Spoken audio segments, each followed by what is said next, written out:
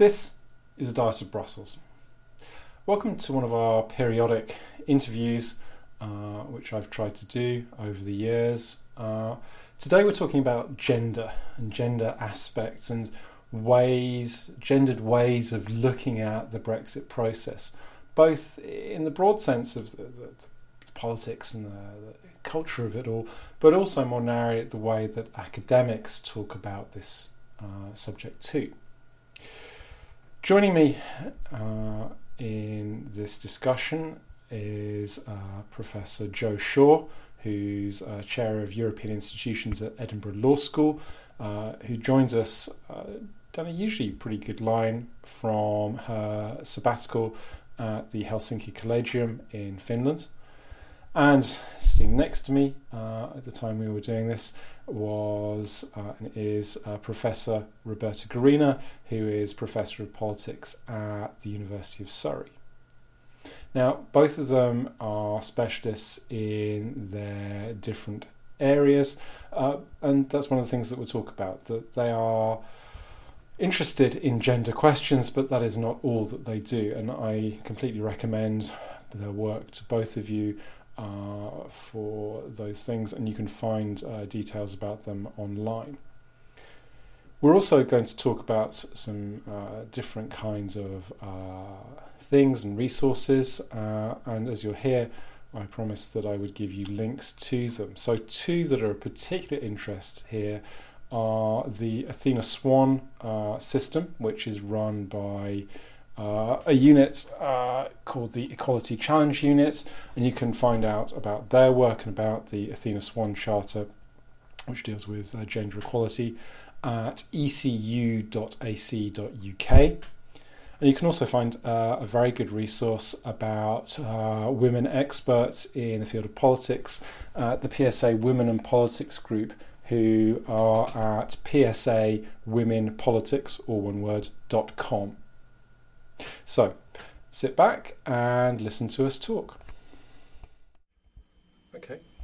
Right, so we started recording. So, welcome to my two guests, Jo Shaw, Roberta Guerrina. So we're going to try this with the technology of Skype, because Jo, you're in Finland at the moment. Mm-hmm. And Roberta's sitting next to me, so that's less problematic. So just to kind of set the scene, the reason we're talking is that you two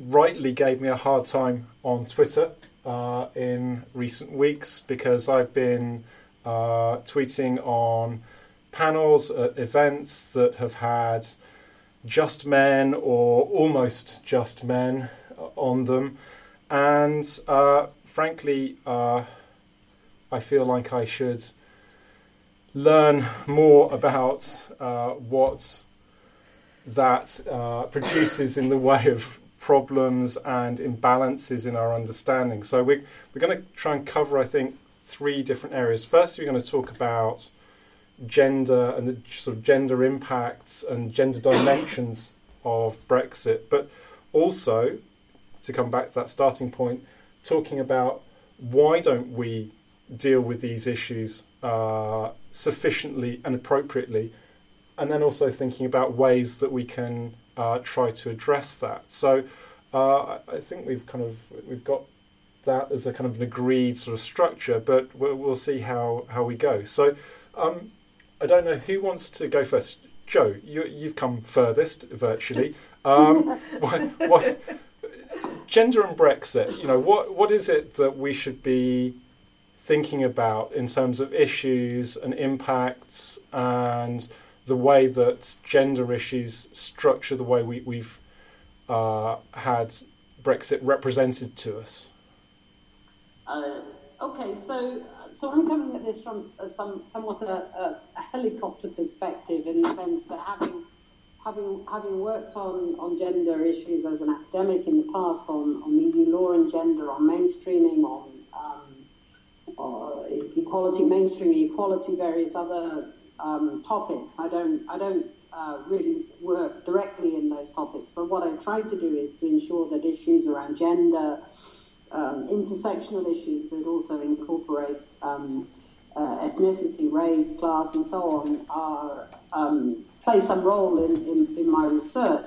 Plus, I've just to give a bit of background for listeners who don't know me or just think I'm some sort of EU lawyer. I spent quite a lot of time in university administration doing things which raised my antennae for questions about representation of women, women's voice, different diverse voices within the academy.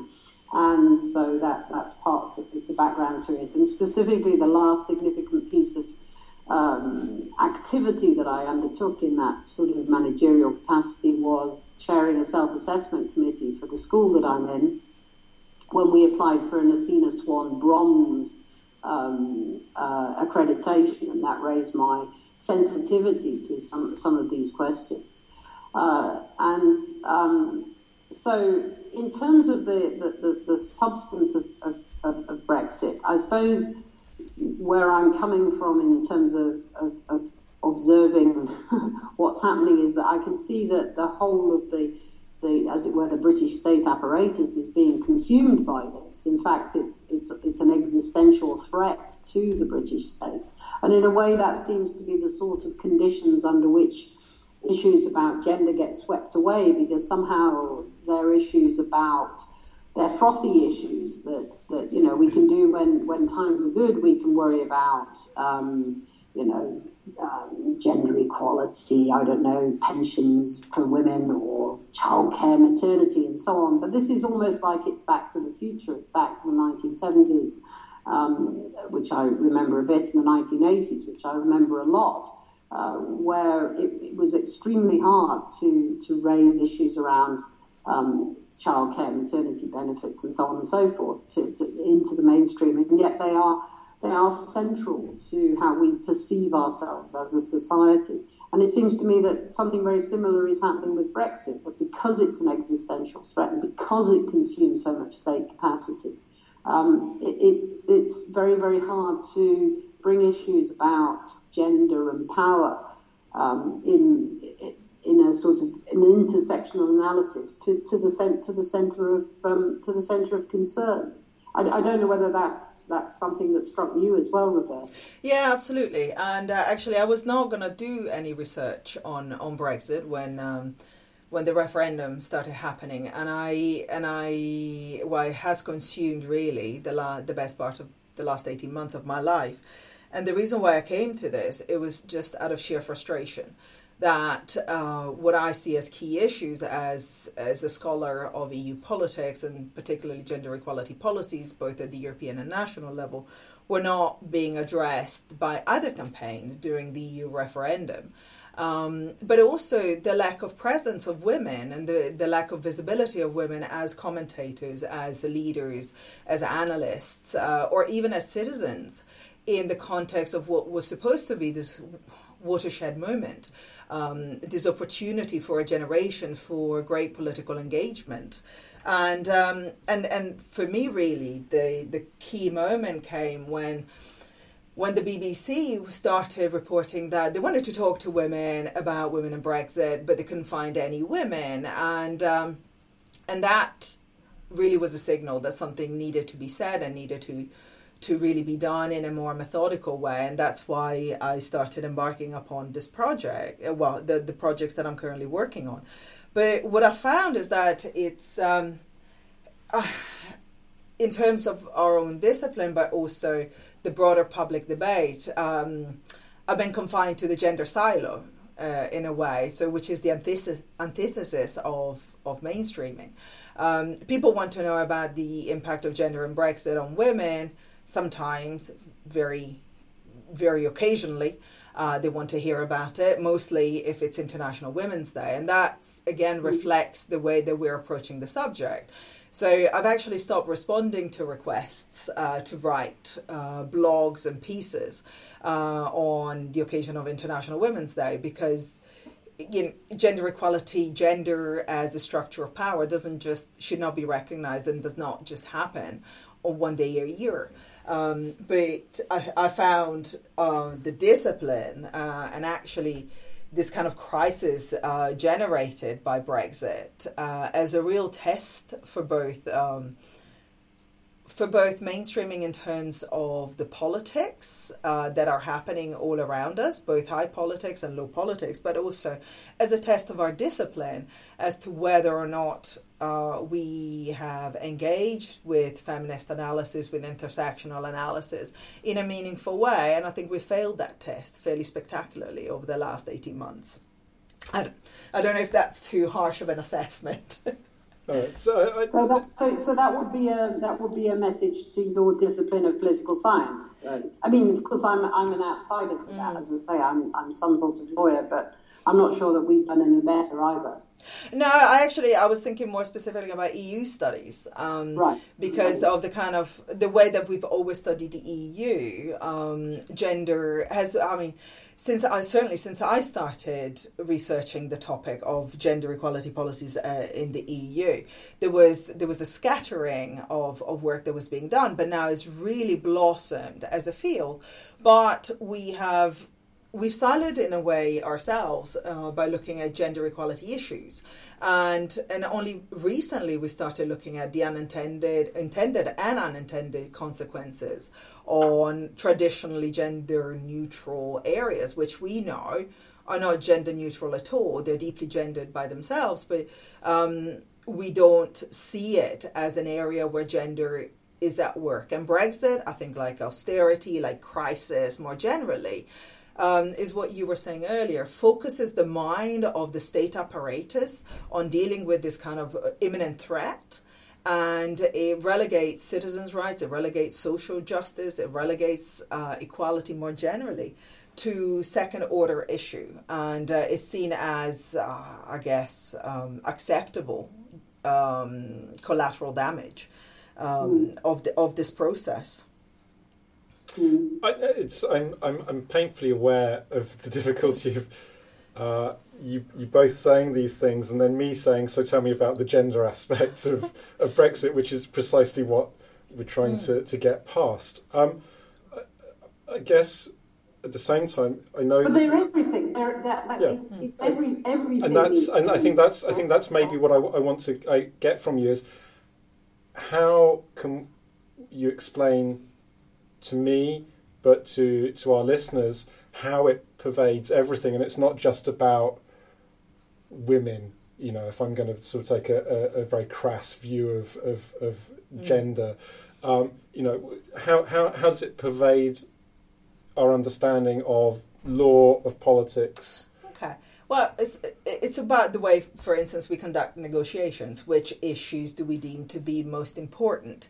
It is about the structures that pervade the state apparatus, the values that we put forward, the kind of, I guess, if you wish, the kind of country we want Britain to be in the aftermath of exiting the EU.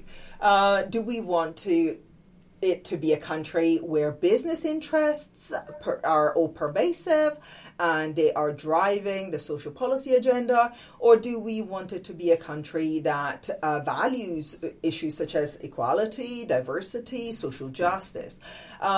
Because a lot of the kind of work that is being done is being cast under the shadow of crisis, and therefore is removed from the kind of ideological dimension and the political dimension. In a way, we have stopped seeing Brexit itself, the process and the outcomes, the referendum, as deeply ideological processes, which they are, not just in terms of political ideologies, but the kind of gender regime that will be established after we left the EU, I think. Mm-hmm. And for you, yeah. Joe? Well, I wouldn't disagree with any of that, and we have warned you that You'll be agreeing with each other. Roberta and I would generally agree with each other. I think I would add the word power to that, yes. Because this is both the referendum campaign, but also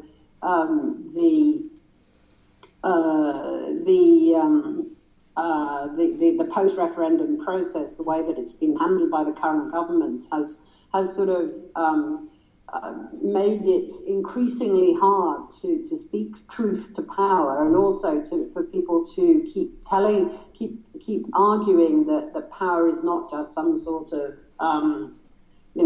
thing that evades critique. It is something precisely that needs to be critiqued in terms of its ideological content, its structures, its symbolism, its normativity. So the use of law in different spheres. And so, when people are talking about, for example, relations between the executive, parliament, and courts, which have come up in the context of Brexit, that is an area where power comes into it. Just take, for example, the figure, the gendered, racialized figure of Gina Miller, who was behind the initial Article 50 case about the different roles of Parliament, Court, and the Executive in relation to the tendering of the Article 50 notification, and the way in which her figure was portrayed and played with in the media. That's a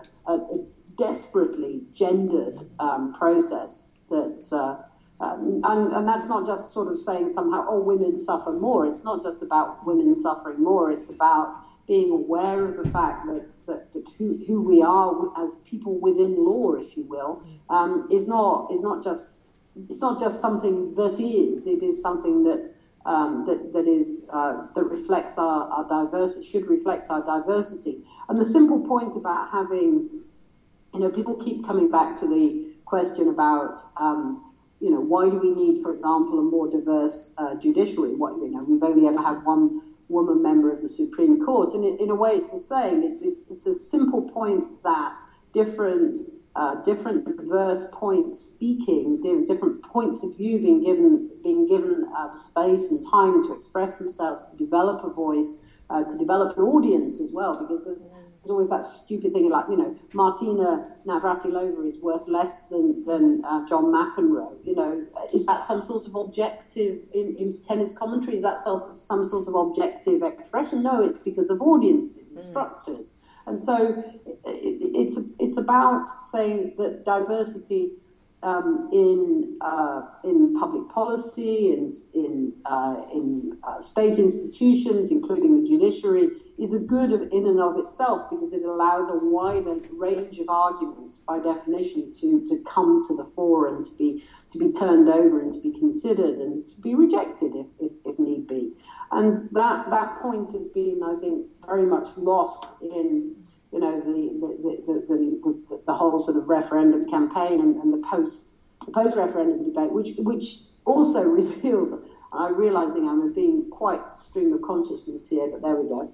The post-referendum process has revealed something sort of utterly ironic. It's not photoshopped, is it? There is genuinely a picture of Theresa May in circulation wearing that T-shirt that says "This is what a feminist looks like." I mean, I'm correct about that, aren't I? Because our second woman prime minister in the UK turns up at a point of crisis, and in a way, 1979, I suppose, was a similar point of crisis, and she also managed to turn that into an even greater point of crisis by her use and her appropriation of the signs and symbols of the Falklands War, the Malvinas War in 1982, and in a way, Theresa May is doing something very similar around appropriating certain types of signs and symbols of Brexit to reinforce her position within her party and the position of her party in relation to this fraught question about Brexit and where the UK is going. And as Roberta has said, this is closing down so many avenues for debate about the type of society that we want to live, and anyone who is studying the media would be able to tell us in more detail why that is. Now, I have my own views as a citizen about the type of society, but as a scholar, I'm interested in what types of structures promote and facilitate a more diverse range of voices, because I'm convinced by the argument that diversity itself is a value in and of itself, because it does bring different voices to the table, and that's been the fundamental argument as to why we need a more diverse judiciary. If just on the kind of stream of consciousness, something that struck me as Joe was, as you were talking, is the kind of challenge to, if you wish, rationality that is actually taking place. So the challenge to the experts, to science, to providing evidence-based policy in favor of ideological and emotive kind of arguments, which have often been associated with, I guess, the feminine. But we have this juncture between what is becoming a highly masculinized executive, despite the fact that Theresa May is Prime Minister. Because if we look at the kind of leading figures of Brexit, it's gender is being performed and played out in a very, very public space, and the kind of disciplining of Theresa May as well in terms of her ability to maintain the cabinet unity. I think this is actually quite interesting. But it also speaks to the way that dissenting voices or those that are seen to be as critical voices are treated within the public space. And I'm thinking specifically about the kind of trolling and criticism that many women, you mentioned Gina Miller, but I think more generally, women speaking out, providing evidence to bear about the impact that this process is going to have on gender equality policies. I mean, reflecting on my own experience of being at the receiving end of trolls, the focus has been on why is it that we're having this discussion, and are you blowing it out of proportion? Are you exaggerating? There was never any meaningful engagement with the data, the evidence, the methods that were brought to bear in making the argument that actually in the current status, well, taking it from the current status quo and the direction of travel, the likelihood for gender equality policies in the UK is going to be bleak, because in the context of crisis, what we have seen is historically is a retrenchment of those kind of rights. And I think this speaks to power and how power is manipulated, and how gender is a structure of power, and how we're going to interface with it, and the long-term impact that it will have on specific demographic groups within the country. It forces us to think about gender not just as women, but the diversity that is encapsulated within this category.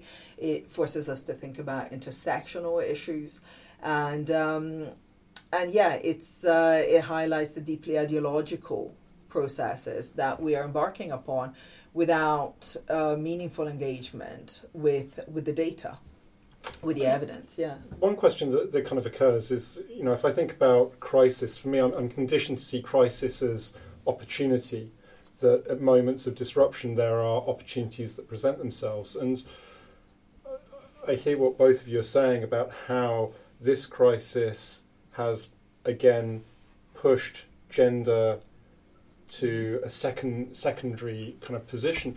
Do you see any potential in the kind of the tumult of politics and society to advance gender as an issue, either narrowly, more generally, structurally, or is it all bad? Well, because it's ideological, it depends on what you want at the end of the process. So absolutely, we can end up with a better kind of equality framework as a result of this. After all, correct me if I'm wrong, Joe, but in the Nordic countries, it was feminists who objected or who are more likely to be Eurosceptics traditionally than other members of the population, because they were seeing this kind of neoliberal project as a threat to well-established social democratic rights that they were enjoying within the Nordic states. So it's absolutely a political choice, the kind of country that we're going to have at the end of the process.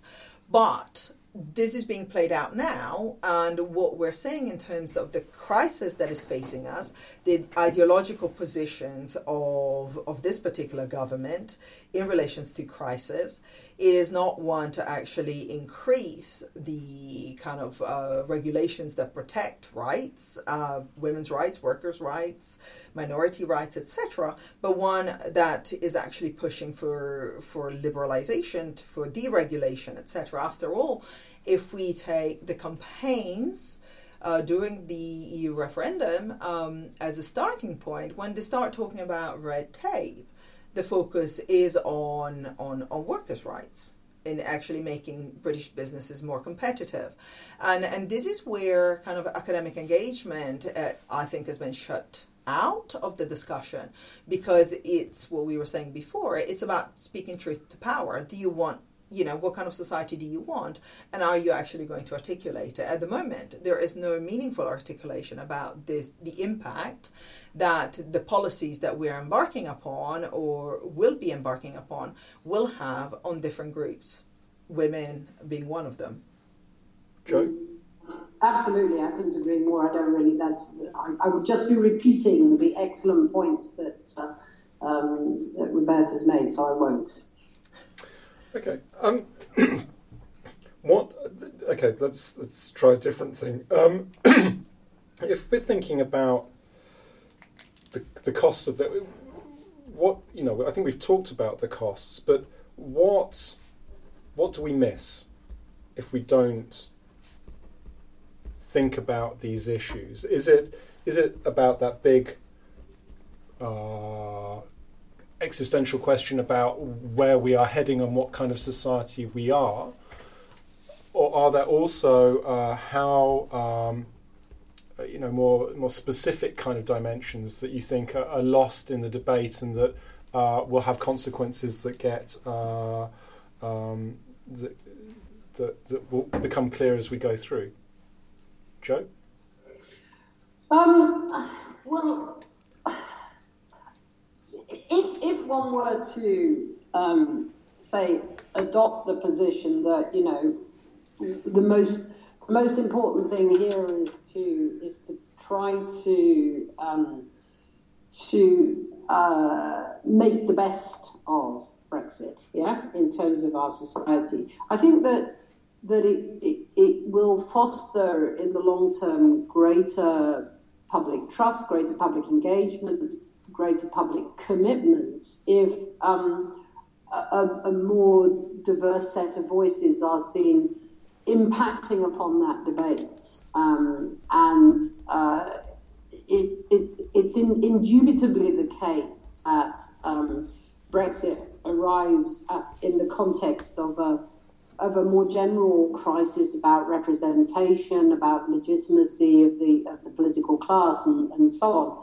And if both the political speaking in relation to Brexit and the commentary and the academic commentary and the para-academic commentary is seen to be continuing, as it were, business as usual, then, or indeed worse than business as usual, because actually, because of this point about existential crisis leads to additional retrenchments, then I think that it will be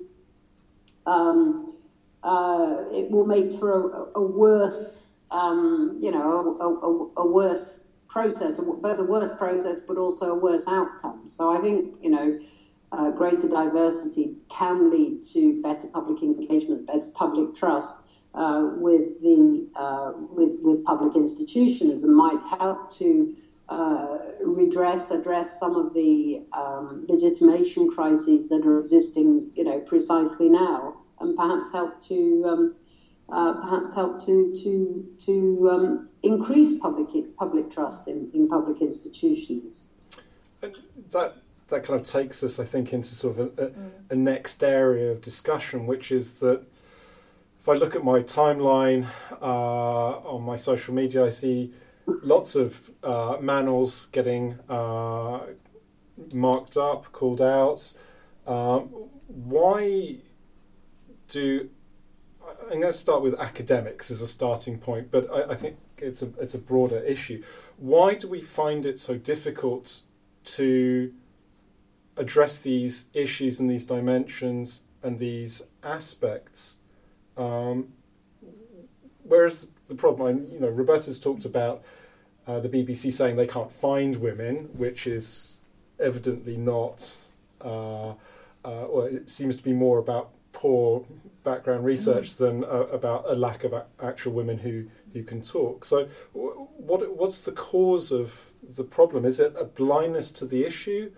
Is it an unwillingness to deal with it, an incapacity? Where do you see the problems? Do you want to start, Joe? I've got pretty strong views about this. I think that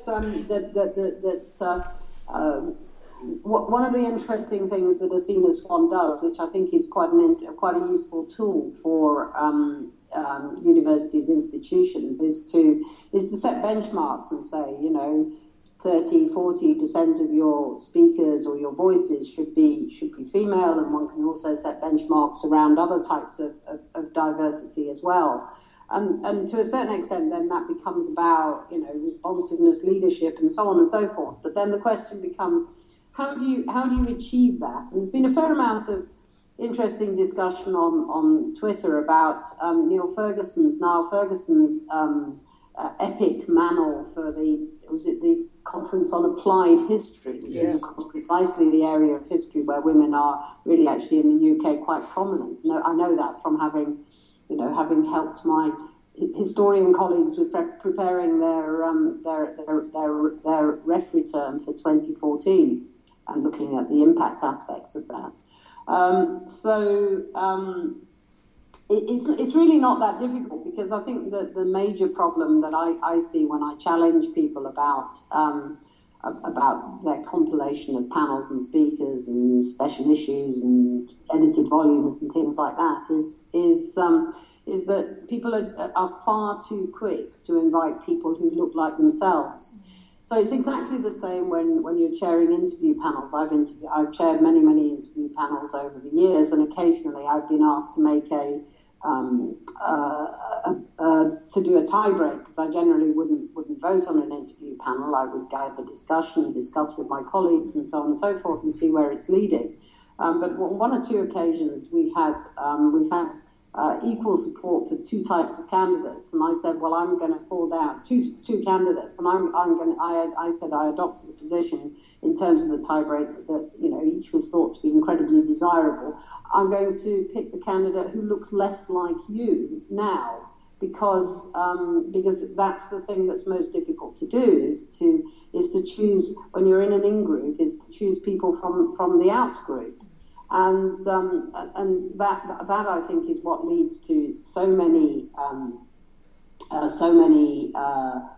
books, panels, conferences, whatever, being dominated by a particular gender, and also the weaknesses in terms of representation of other minorities as well. Too much focus on people who look, in the broadest sense, when I say look like you, who are within your in-group. That then leads to another practice which Roberta has referred to, which is that people like her and people like me get constantly asked, well, can you help us to improve our diversity? And you sort of think, well, if I had £1 for every time that had been asked, then I would be a very rich woman. Because I always put back and I say, no, it's your responsibility to reconstruct and reconsider your structures in order to ensure that your panel is balanced on this, that, and the other, and you need to take responsibility for that. And to do that within the structure of Athena Swan is actually quite helpful, because it allows you to perhaps once or twice cut short some conversations where you really think that after all these years in academia, certain people should know better about these things by reference to a set of benchmarks that it's their professional duty to look at. But then what's been, I think, very good about the last few years is that a number of colleagues, male colleagues, have really started to pick up on this and have started to understand that it's also their responsibility not to sit on male-only panels. And they themselves have taken a commitment, which can be made via, I think, Owen Barder's website online, not to sit on an all-male panel. Sometimes it gets sprung on people, and then people that can then sort of, as it were, raise that in conversation or in their presentation that they're unhappy about it. But for the most part, it's possible for people to make inquiries. I also don't like sitting on a panel as being the only woman.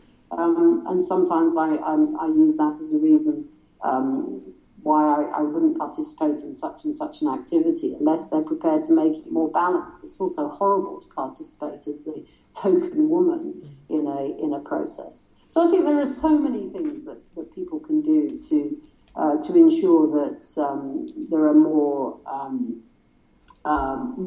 members of out groups participating in these sorts of things. To add to that, I really don't think it's difficult, but asking women how to sort it out is precisely what you shouldn't be doing. Yeah, exactly. But, I fully agree with Joe. Simon will say, point taken. Point taken. The only thing that I would add to what Joe has been just saying, which I fully agree and endorse, is that actually what we're seeing in terms of the current discussions and the profiling of academics in current debates and research in relation to Brexit is it reproduces the structures of academia. So when we put together conferences, panels, edited collections, books, etc., we often tap into our networks. And we know that there is a problem with women getting promoted. And Athena Swan has really highlighted this problem in terms of women getting to senior positions within the sector, not just in political science, law, etc., but across the sector. And if you want only senior women to sit on certain panels, then it becomes very difficult to actually find a variety of different women to sit on those panels. But there has to be recognition from organizers that actually I don't know all the best people. There are other really good people out there who don't think like me, who don't actually do the same kind of work that I do, who don't look like me. And perhaps I can just reach out to them and be honest and say, look, we're looking to expand the diversity of what we cover. This may be of interest to you, but if it's not of interest to you, how about you can refer me to someone else, therefore expanding your own networks. And also giving early career researchers an opportunity. With a caveat, what I don't like is where early career researchers, women in particular, are being thrown into the deep end without preparation as often the only woman represented on a panel, who then don't get to ask questions or get attacked and patronized because that just reproduces the structures. But when I think the lessons of Brexit are for us, both in terms of scholars thinking about the process, the political nature of the process, is that it is important to maintain this kind of, I guess it's advocacy work that we do within our own disciplines that, keep kind of raising the issue because it matters. But also keep raising the issue within our own discipline because it has really highlighted the imbalances within academia more generally. And, it's about time that we start thinking more broadly and giving credit to the variety of people. So my main frustration is that Tony Hastrup did a fantastic job putting together a crowdsourced list of women who can speak about all sorts of issues relating to EU politics, policies, law, economics, and so on. And hardly anybody ever taps into that list to draw on. Where can listeners... PSA Women in Politics webpage. You can find the list there. I think there are over 150 names added to that list. It took Tony and I about half an hour to come up with about 60 women in the UK and across Europe who can comment on this kind of range of issues. The sources are there, the opportunities are there, and actually you don't even need a crowdsourced list of women who can contribute to this kind of debate. All you need is Google and Google Scholar, and actually you can find the information. we live in an era where information is readily available, so it's no excuse really. And we'll provide a link to that at the end of this episode, just to make sure. Fantastic. You might also want to explain Athena Swan as well, if there's some text surrounding the episode as well. I'll provide some of that. And I think that's maybe the last question. How much is it about? Is this about intention, and how much is it about action? Is Athena Swan? You've talked about, Joe, as a means of moving people to requirements and to actions on the ground. But you've also talked, both of you, about the need for people to understand, and particularly for those men who don't engage with it. What's the balance between those two things, between kind of structures and sort of intentions and motivations? Joe? Well, I always tend to focus on structures, because you can deal with those sorts of issues without offending anybody. So that's probably where I would want us to start off by looking at those structures and frames for debate. So far as it's the ESRC is investing in studies of post-Brexit Britain, then one hopes that there's going to be a very strong engagement with the sorts of questions that Roberta and I have been raising today, because if there isn't in that commissioning process, then I think it's going to be weaker for that.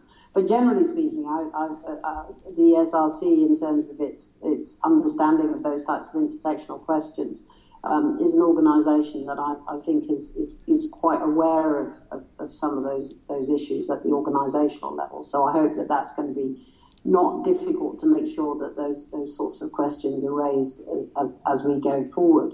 But I guess I've been a little bit surprised how dominated the UK and EU activities have been at the senior level by male academics, rather than it being perhaps a greater balance of different people. So including women, it's been I think disappointing at a structural level, and that's not intended to criticise or comment upon any individual, all of whom have tremendous merits. But I think it is a little bit disappointing, and one wonders precisely why that's happening. So that would be generally my preference, to look at structures rather than. But I do think that what has made the difference in terms of making it a less wearing process to carry on raising these issues is the prevalence of the increasing prevalence of male feminists. Quite a lot of whom have got involved. It's not to say that somehow once men get involved in feminism, that somehow it's being diluted by that. On the contrary, I think it's been interesting and a learning process for me to reflect and to think back, on my activism in my 20s in the 1980s, when there was a certain sort of antagonism or questioning of the motives as to why men might get involved in women's movement activities or want to express solidarity.